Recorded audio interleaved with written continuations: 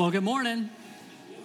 Grateful to have you with us. My name is Ed Travers. I'm the teaching pastor here at Life Point in Westerville. If you are new or newish to Life Point, you have not checked in with us yet, can I invite you to do one thing? Pull out your phone, turn on the camera, and put on a QR code on a chair in front of you, or type in lpguest.com. That is our online connect card. It'll take you to that page, and everything you want to find out about Life Point, you can find there.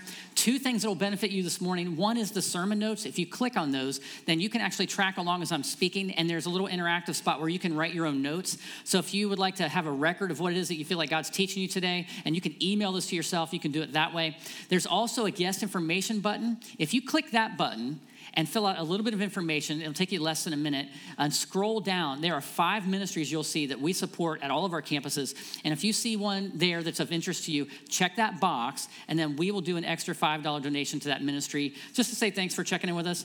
When you fill it out, tell us how you heard about Life Point. That's of great interest to me, just to find out how we continue to get word out about what God's doing here. So that said, so Tammy and I, now you guys just saw Tammy there, we've been married over almost 26 years, and I've known her close to 30. And here's the thing, you would say to yourself, after 30 years, you know someone, like you know them. The problem is, Tammy keeps giving me curveballs. Like, there are times when I'm like, I don't know if I know you at all, okay? So she has, like, weird fears. Like today, coming up here and speaking in front of you, just doing one verse, her hands were sweaty, and she was nervous about that. Like, it's a fear she has. She has fears of little things, but nothing is bigger than this fear of this guy right here. Listen, if you invite us to an outdoor wedding, she's not thinking, oh, it'll be beautiful. She's thinking, bees. There's a chance there's bees. Like, that's how she thinks. And if you see her dancing and flailing in any parking lot, it's because there's a bee near her. She's not just a crazy dancer. She's a really good dancer. But in those moments, she looks like she lost her mind, because she believes it doesn't matter what the bee is, wasps, like hornets, honeybees, bumblebees. She believes they're all together somewhere, and there's a picture of Tammy on the wall, and they're all contemplating how to get her. If she's driving and a bee gets in the car, we're dead. So you should start praying for us now. I'm just saying that's her fear. And it seems a little irrational. And you might be saying, well, is she just always afraid? Let me tell you about another story. So one time we were down at the end of the street, and the kids were out, and there was another family's neighbors, a bunch of kids out, and this guy comes out of his house. Now, he's a very big, very large man. And he's obviously lost his dog. His dog has gotten away. He's trying to get his dog back, and he starts screaming at the dog, and he's saying some colorful language, to the point where I'm starting to think, do I say something? Like, there are kids out here. What do I do? Like, what's the protocol in this moment? I'm still want to be a good neighbor, but come on, dude. Like, I'm thinking this, and then he gets his dog and immediately starts wailing on his dog. Tammy lost it. Now, my little 5'2" blonde is going right after him, screaming at him, and like they're having a confrontation, and she's backing. She's like a bulldog. She's backing this dude down. They're screaming. She pulls out her phone. She goes, "Oh, I got you on film, buddy. I got you right here." And he's like back. I'm thinking, who are you? I don't know if you're full of courage or fear. I have no idea. We'll figure it out. This is good therapy for me. So listen, we're in a series we're calling Playlist. And we're looking at the Psalms, 150 incredible poems and songs and prayers written to God. And one person said this, that if you need language to speak to God, those things that are in your heart that you're not sure how to say them to God, the Psalms give you that language. And what we're saying, our big idea throughout the entire series, is that God writes the lyrics of our souls in the Psalms. Now, this is part of the human experience, is fear. Fear's a thing. It's actually God-given. We're supposed to be afraid of certain things. You don't want to go out and play in traffic. You don't put your hand on a stove. You learn to fear certain things. It's a healthy part of life. But do you know that 41% of people in America struggle with anxiety? 41%. That means, an enormous amount of people struggle with anxiety. Fear, which is normal and God-given. Anxiety is very similar. It's like a twin sister. One teaches you, to be careful. Another one becomes an overwhelming sense of doom of things that could happen. And the thing is, even though in your mind it might be irrational if you're taking an outside view of what that anxiety is, that in the moment it's completely physical. It takes over your body. And, you've got the fight or flight thing going on, adrenal glands pumping, and your life can become overwhelmed and consumed by anxiety. Isn't that interesting? It's part of our human experience. As many, like I said, 41% of Americans, which means that many of you in the room, you struggle with anxiety. Now, here's the thing. In all the years I've been pastoring, I've never heard someone come to me and say, you know what, Ed, I just want a little more anxiety in my life. No one's ever said that to me. But everyone says to me, how can I grow my faith? How can I have a stronger faith?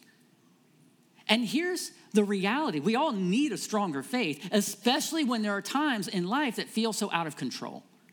When those things that we're looking at in life that we feel that can become so overwhelming to us, that's when we need a strong faith more than ever, do we not? So that's the question. How do we get a stronger faith? Well, today we're going to look at a Psalm of David in Psalm 27, and I think he touches on this, and I think it's going to be helpful. But before we dig in there, I'm going to ask, do you want God to speak to you today? Not just me. I mean, have you ever had a moment when the guy like me is speaking and you feel like the preacher is speaking right to you? That's when you know the Holy Spirit is doing his thing in the room. He's trying to talk to you through his word and by his Holy Spirit. Let's take a second and invite him to speak to us today, all of us in this room, all right? Father, I pray that you would use the word of God and your Holy Spirit and you would speak to our hearts today. Change us, shape us, teach us what it means to have a strong faith. Do something today in us that will leave us stronger in our faith. It's in your name we pray. Amen. Amen. Well, if you've turned to those sermon notes in the app or on the lpguest.com, there are three things I'm going to share in reference to this whole idea about having a stronger faith. The first one is this. It takes focus to have a strong faith.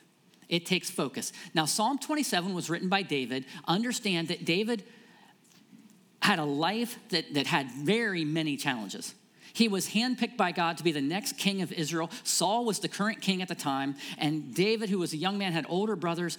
He went down to where their military was kind of at a standoff between the Philistines and the Israelites. And there was a man named Goliath, the champion of the Philistines, who was just a huge giant of a man. And David went out there and fought a battle, and God gave him victory over Goliath. So he understood what it's like to take on the giant. More so, because of that, he became extremely famous. He was put into the army and he led military campaigns, so he understood what it was like to fight in wars. He then became so popular that Saul became, afraid of David. And he wanted to eliminate David so that his family line would be the family line of the king. So he chased David and David was on the run for many years trying to save his own life against Saul. When he finally became king, eventually he had other wars that came upon him. He had people who betrayed him. He had his own son betray him. Like, this guy understood if there's anyone who would get what it's like to have things that happen that are out of your control that might destroy your life, this guy got it. And here's what he wrote in Psalm 27, verse 1 through 3. The Lord is my light and my salvation. Whom shall I fear? The Lord is the stronghold of my life. Of whom shall I be afraid? When evildoers assail me to eat up my flesh and my adversaries and foes, it is they who will stumble and fall.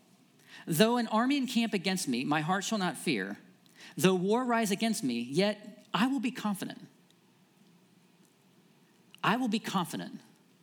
This is a man who knew how to focus. He had confidence in the midst of any situation. He had confidence in the midst of war against him. And when his enemies were literally conspiring to take him down, he had confidence. This is a man of great faith. But where did the faith come from? He had incredible focus. Look at verse 1 again. He had focus on what? The Lord is my light. That means he's going to make a way. The Lord is the light of my life. He's going to guide me. He's going to make sure I know what steps to take. I'm going to focus on him because he'll guide me. It says, he is my salvation. If my life is to live, it's because of him. He is the salvation over my life. Skip down to verse 3, or the second part of verse 2. The Lord is the stronghold of my life, which means I'm not dependent upon my own strength or my ability or the size of my army. He's dependent upon God. He knows that God is the one who has him.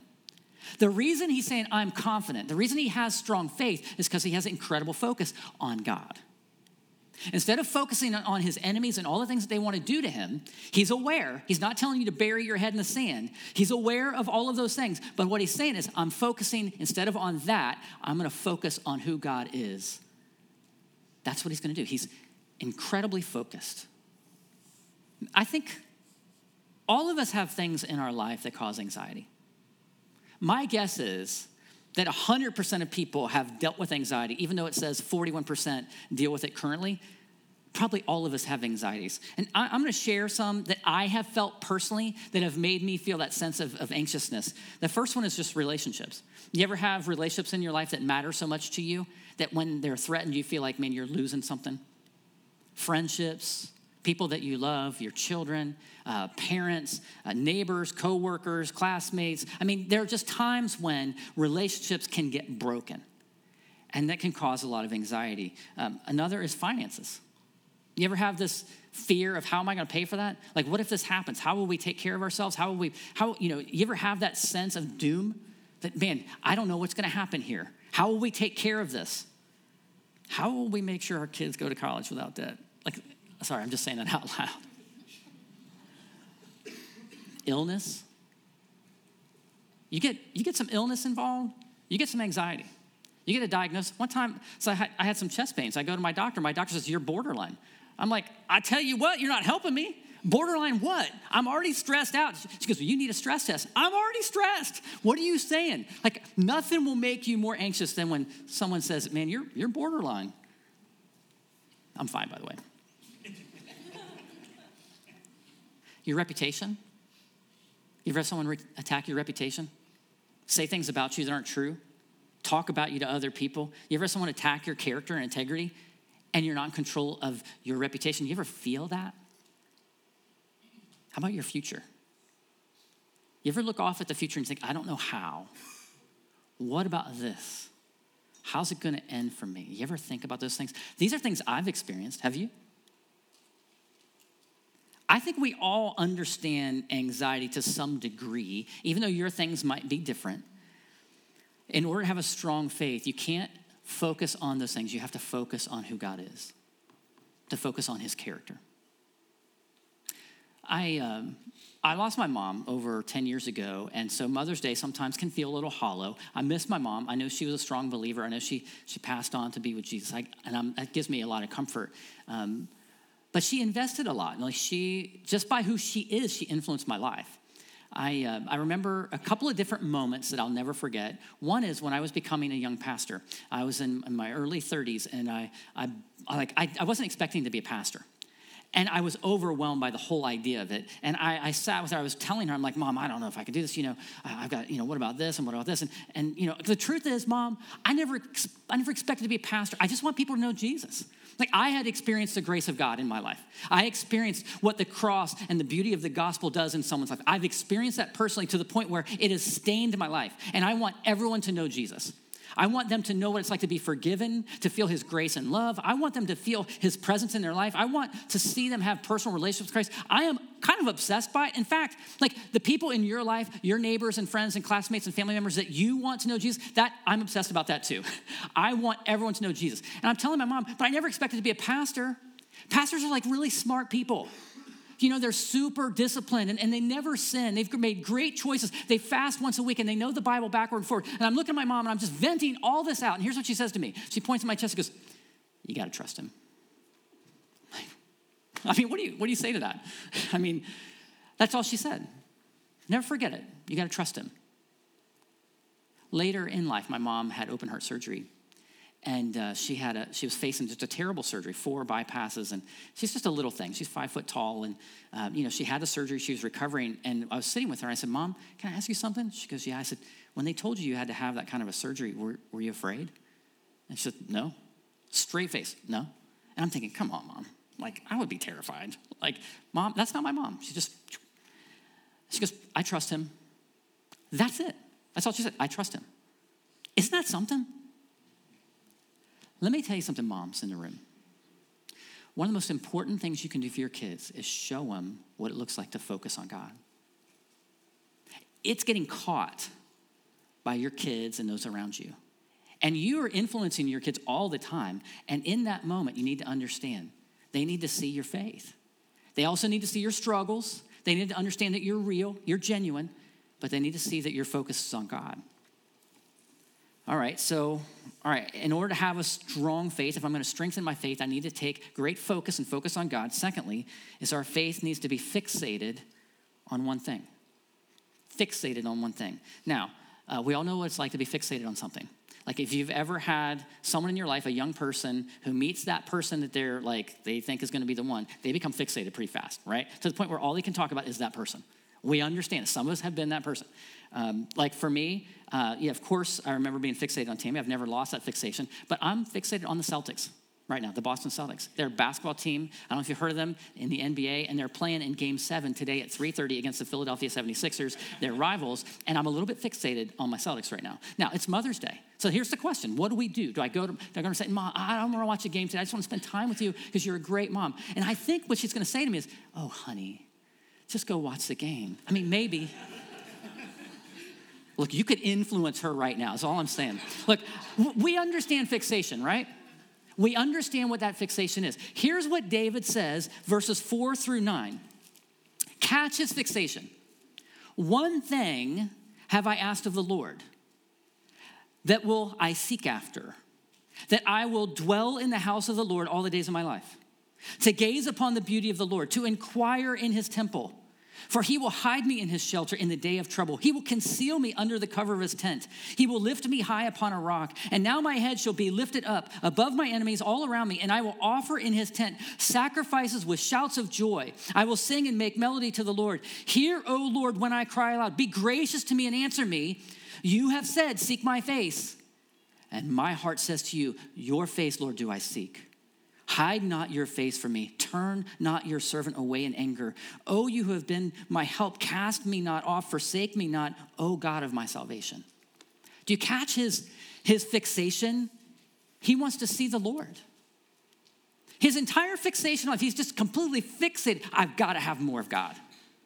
He says that here he wants to seek him, inquire in his temple, and he wants to see God in his presence. That means he wants the presence of God all around him all the time. Don't take that away, God. He wants to see the works of God. He's saying in this case, you'll handle my situation. You'll handle my enemies. I want to watch you do that. And you know what I'm going to do? I'm going to make melody in my heart to you. I'm going to sing your praises. You know, he was a warrior king, but he was also a poet. He wrote many of these psalms, and he loved to play stringed instruments, and he would sing these psalms up to God like a melody of praise. This is David. My heart says to you, your face, Lord, do I seek. You know what this reminds me of?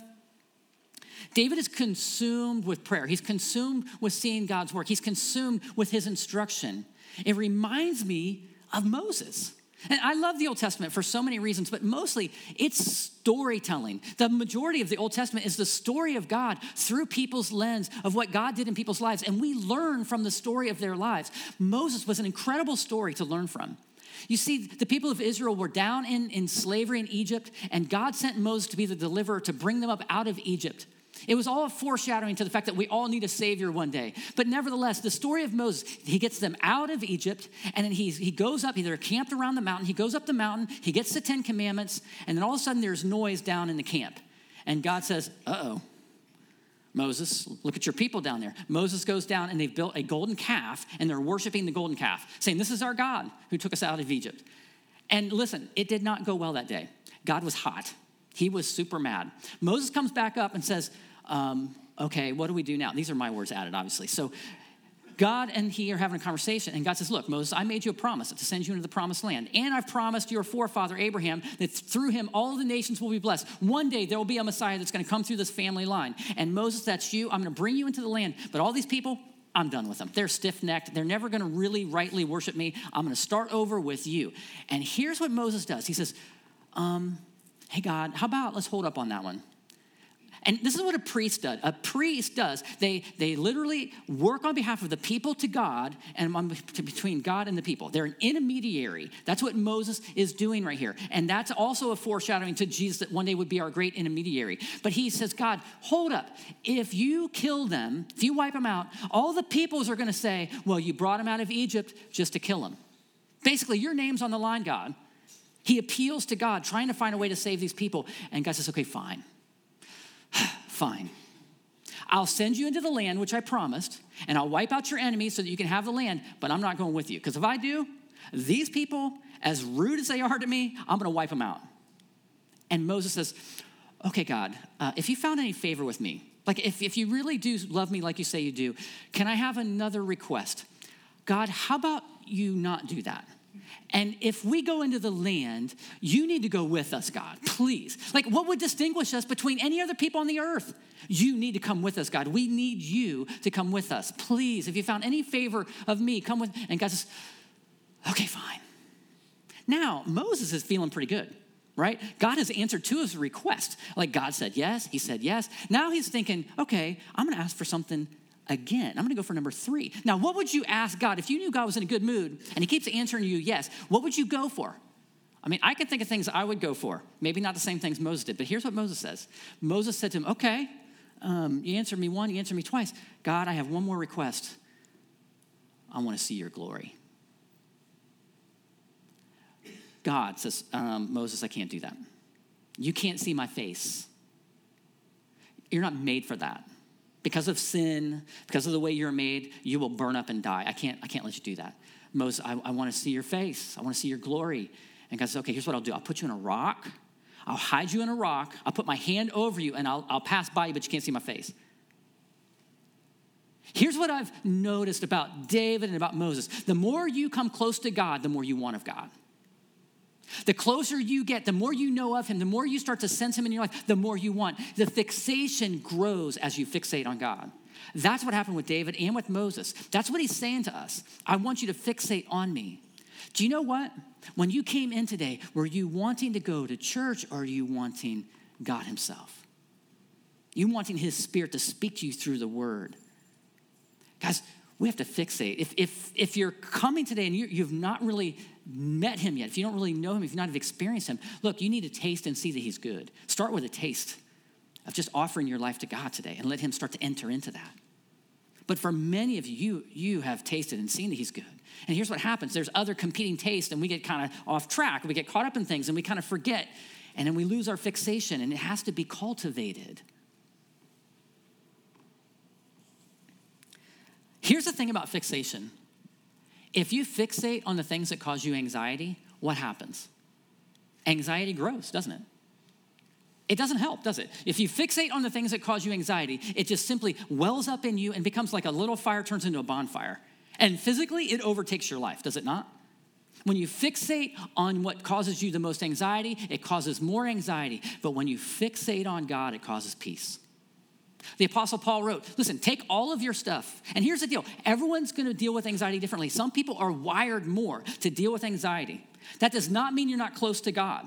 Some of the most godly people I've met are anxious people. Why? Because it forces them to focus on God. It's all about where you fixate.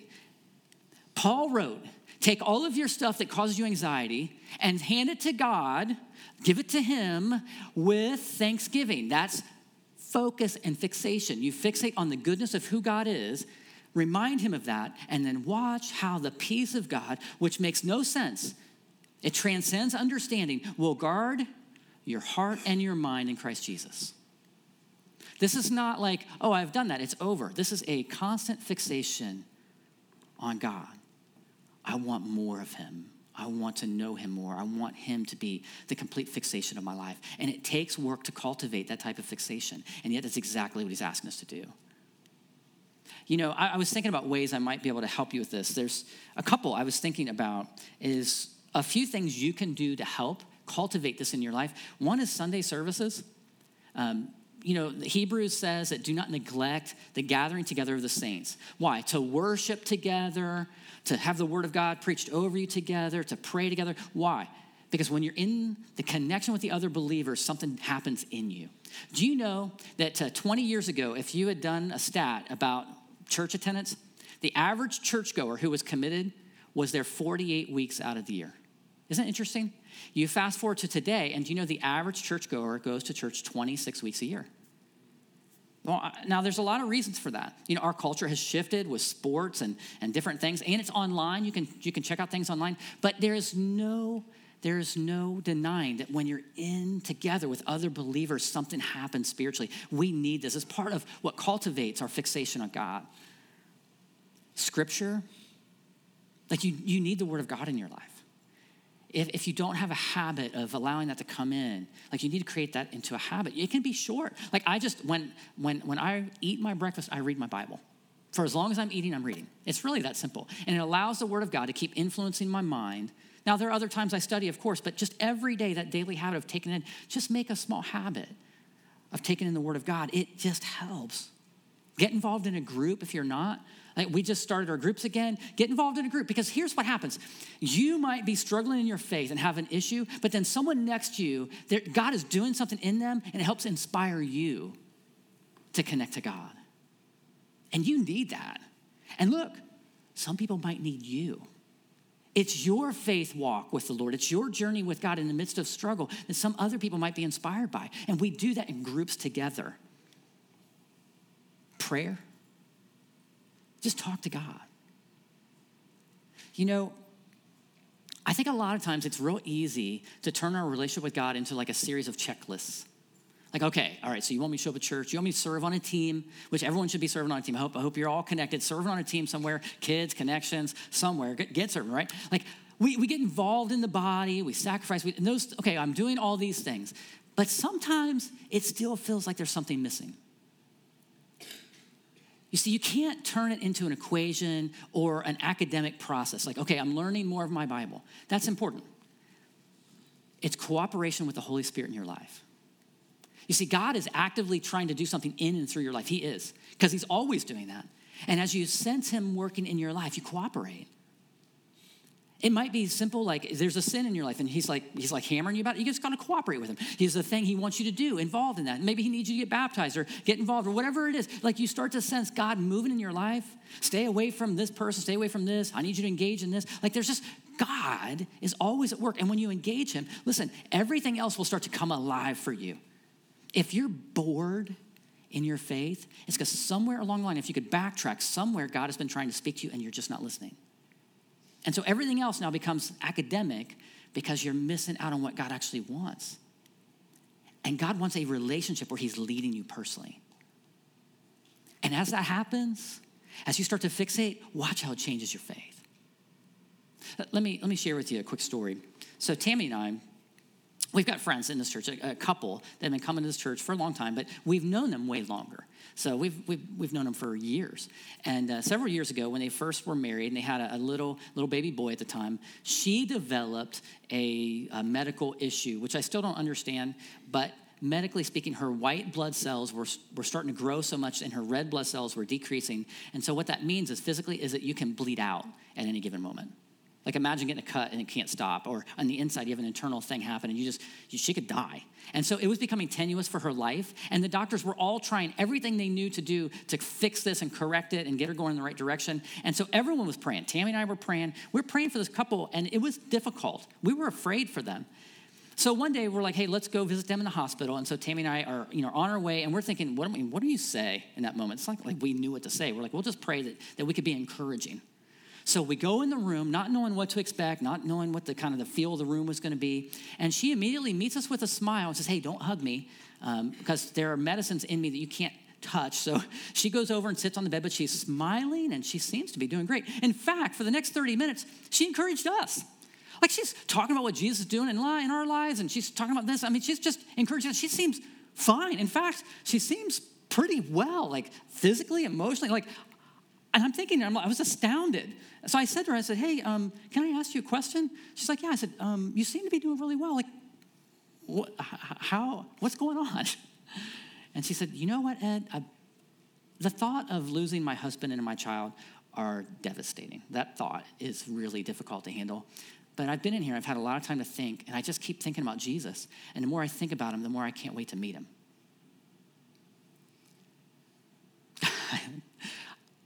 I have seen this with my own eyes, how fixation works. The more that you think and imagine and connect to God through prayer and his word, the more he starts to just become more real to you. And even though you might be in a season of anxiety, let that teach you to lean in. I think that's what he's saying, is lean in and fixate on God. If you want to have a strong faith, focus and fixate on who he is. And the last one, I just want to say this to you, to really just encourage you, is that fear doesn't need to be your problem. Fear doesn't need to be your problem. Here's what David says. I believe, verse 13, I believe that I shall look upon the goodness of the Lord in the land of the living. That's faith. I believe God's going to answer. Now, he didn't know. He had situations in his life that were really difficult to deal with, but he's saying, I believe. I believe, God, you're going to do your thing. I believe. Verse 14, wait for the Lord. Be strong and let your heart take courage. Wait for the Lord. Do you see what he's doing here? He's taking his circumstance and he's saying, you know what, God? I'm going to go ahead and give this to you. I'm going to be courageous in who you are. I'm going to wait for you to act. But all of this stuff that could cause me fear and anxiety, I'm just going to go ahead and give that to you. That's your problem now. Look, I do not believe he's saying bury your head in the sand. I know that you have situations in your life. We all do. I think what he's saying is take that thing and I want you to hand this to God and say, this is your problem now, not mine. By faith, I'm going to exercise my faith by saying, this is your problem. So fear doesn't need to be your problem. You make it his problem. That's what David is doing here. He didn't expect God to take away every circumstance. He didn't expect that. He just expected that God would be there and he would entrust God with all of that. And if you came in today and you have anxiety, some of you understand full well that God uses hard times in your life to do something in you and produce some faith in you that actually produces a different you on the other side. And many of you in this room know that. Like you've been there, you've watched how God used this thing to make you into a different type of believer. In fact, you might say it was beneficial to the point where you thank God for it. You know that's true, and yet there are times for me and for you when these circumstances just seem so overwhelming and we start fixating on those things. And what David is saying, I want you to take those things and wrap them up, put them in a box, put a bow on it, if you will, and slide it across the table to God and say, God, this is now your problem, not mine. By faith, with all respect, God, my life belongs to you, therefore this is your problem. That's what God would say to us. Cast your cares on him who cares for you. That's what David is saying. And I think we should take those things and give them to God because it leaves room for God to work. And we need God to work. If you want your faith to be strong, by faith, the faith that you have, enact that faith by sending that problem to God and then let God have a chance to work on that stuff. And then when he does, and you notice that, it'll only strengthen your faith. It'll strengthen your worship. It'll strengthen your praise. That's, I believe, what David is saying. Can I just say, some of you are probably like, yeah, but Ed, okay, I can entrust God with this, but what if God's plan isn't the same as my plan? You ever have one of those moments where you're like, yeah, but God uses hard stuff, which means he's going to make me go through hard stuff? Okay. I think that's a fair question, isn't it? So here's my question. There are people in your life that you do trust, right? How did you get to trust them? What did they do? How did they act? Who were they over a series of time? What did those people do that you decided, I'm going to trust that person? Was that person perfect? I guarantee you, everyone that you trust is not perfect. 100% of people are going to fail you at some point, but you choose to trust them in the moment, right? So you understand trust. Now, let me ask you something. What would God have to do to get you to trust him? Honestly, what would he have to do? Would he have to show off his creative ability? Check. Like he's good at that. Like, would he have to show off his ability to handle like tough situations? He's really good at that. Like, would he have to be super rich? Like, he invented gold. That was part of his plan. Like, he gets wealth. Like, he understands it. Like, what is it you need? You see, your biggest problem is not your current circumstance or your illness. Because let's say God answered everything the way you wanted to answer and he made everything go perfect. Every relationship, every finance, every situation, every perfect, like you would literally live to you're 93 years old and you just go to sleep and wake up in heaven one day. You never have to experience any pain, sickness, and your kids all love you. I mean, imagine everything is perfect. It's all temporary. It's all temporary. And God has a bigger purpose than your temporary enjoyment, even though I believe he loves you and wants the best for you. But sometimes the best for you means that he wants to use your life in a way that shows his glory through your life in the midst of struggle. And that's a wrestling match that you and I have to go through. And that is not easy. But all of us have to deal with that wrestling match of entrusting God with our stuff in the midst of struggle. But he promises that he'll never leave you nor forsake you. I want you to think about that. And you know what your biggest problem is, because all this is temporary? You're in one of two camps today. Most of you are probably in this camp where you understand that sin is your real big problem. That sin has separated you from God. That sin makes it so you can't be in a relationship with him. And he sent his son to die on a cross to pay for it. And you've already got that in your brain. Like, you've already sunk that into your heart. You've had a moment where you're like, yes, God. And you realize, I'm the one who caused this between me and him. I'm the problem. And then you realize, Jesus died for me anyway. And once that hit you, you're saying, I'm entrusting you, Jesus, with my own sin and my own future. And I'm sliding this across the table. You please forgive me. That's an act of faith. And you've experienced his love and joy and your peace in your life. Isn't that worthy? That if he's that good with your future, isn't he that worthy with your trust, even in these other areas? There are people in another camp, though. And you think, man, if I just want God to make sure that this thing doesn't happen, or this thing does happen, or he takes away this, or he gives me this, and you think that's your biggest problem. But the truth is, if you've never really understood the gospel, then sin is a major problem, because it's an eternal problem. Because God is holy and perfect, and heaven is eternal, he can't accept sin into heaven, or it makes sin eternal. He's not going to do that. He's unwilling to do that, which means if you're still stuck in sin, the only other option is to be a place where God has chosen not to put his goodness. You and I would call that hell, right? But he made that place for the people who rebelled against him, the demons and the angels who rebelled against him. That's where he made that. But anyone who doesn't want him, he said, okay, fine. I got a place set for you where I don't have to be there. My goodness isn't there. And you can literally stand in rebellion against me for eternity. That is an eternal consequence. And he's saying to you, look, if your biggest problem isn't that your life goes better, your biggest problem is that your sin would be forgiven completely. And he sends his son to die for you. Is it difficult to trust him? Yes. But he wants your faith. Let me just say as we get ready to close up, all right, how do we strengthen our faith? Well, we have to entrust things to God. That's our act of faith. And the more that you learn to entrust him with the things in your life, the better your faith is going to be, the stronger it'll become, is because you're teaching your heart to continue to trust him. As you learn to fixate on him, as you trust him, it grows and you just want more of God. It happens.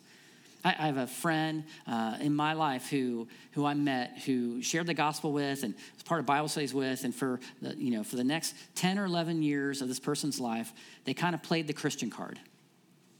But this person had incredible anxiety.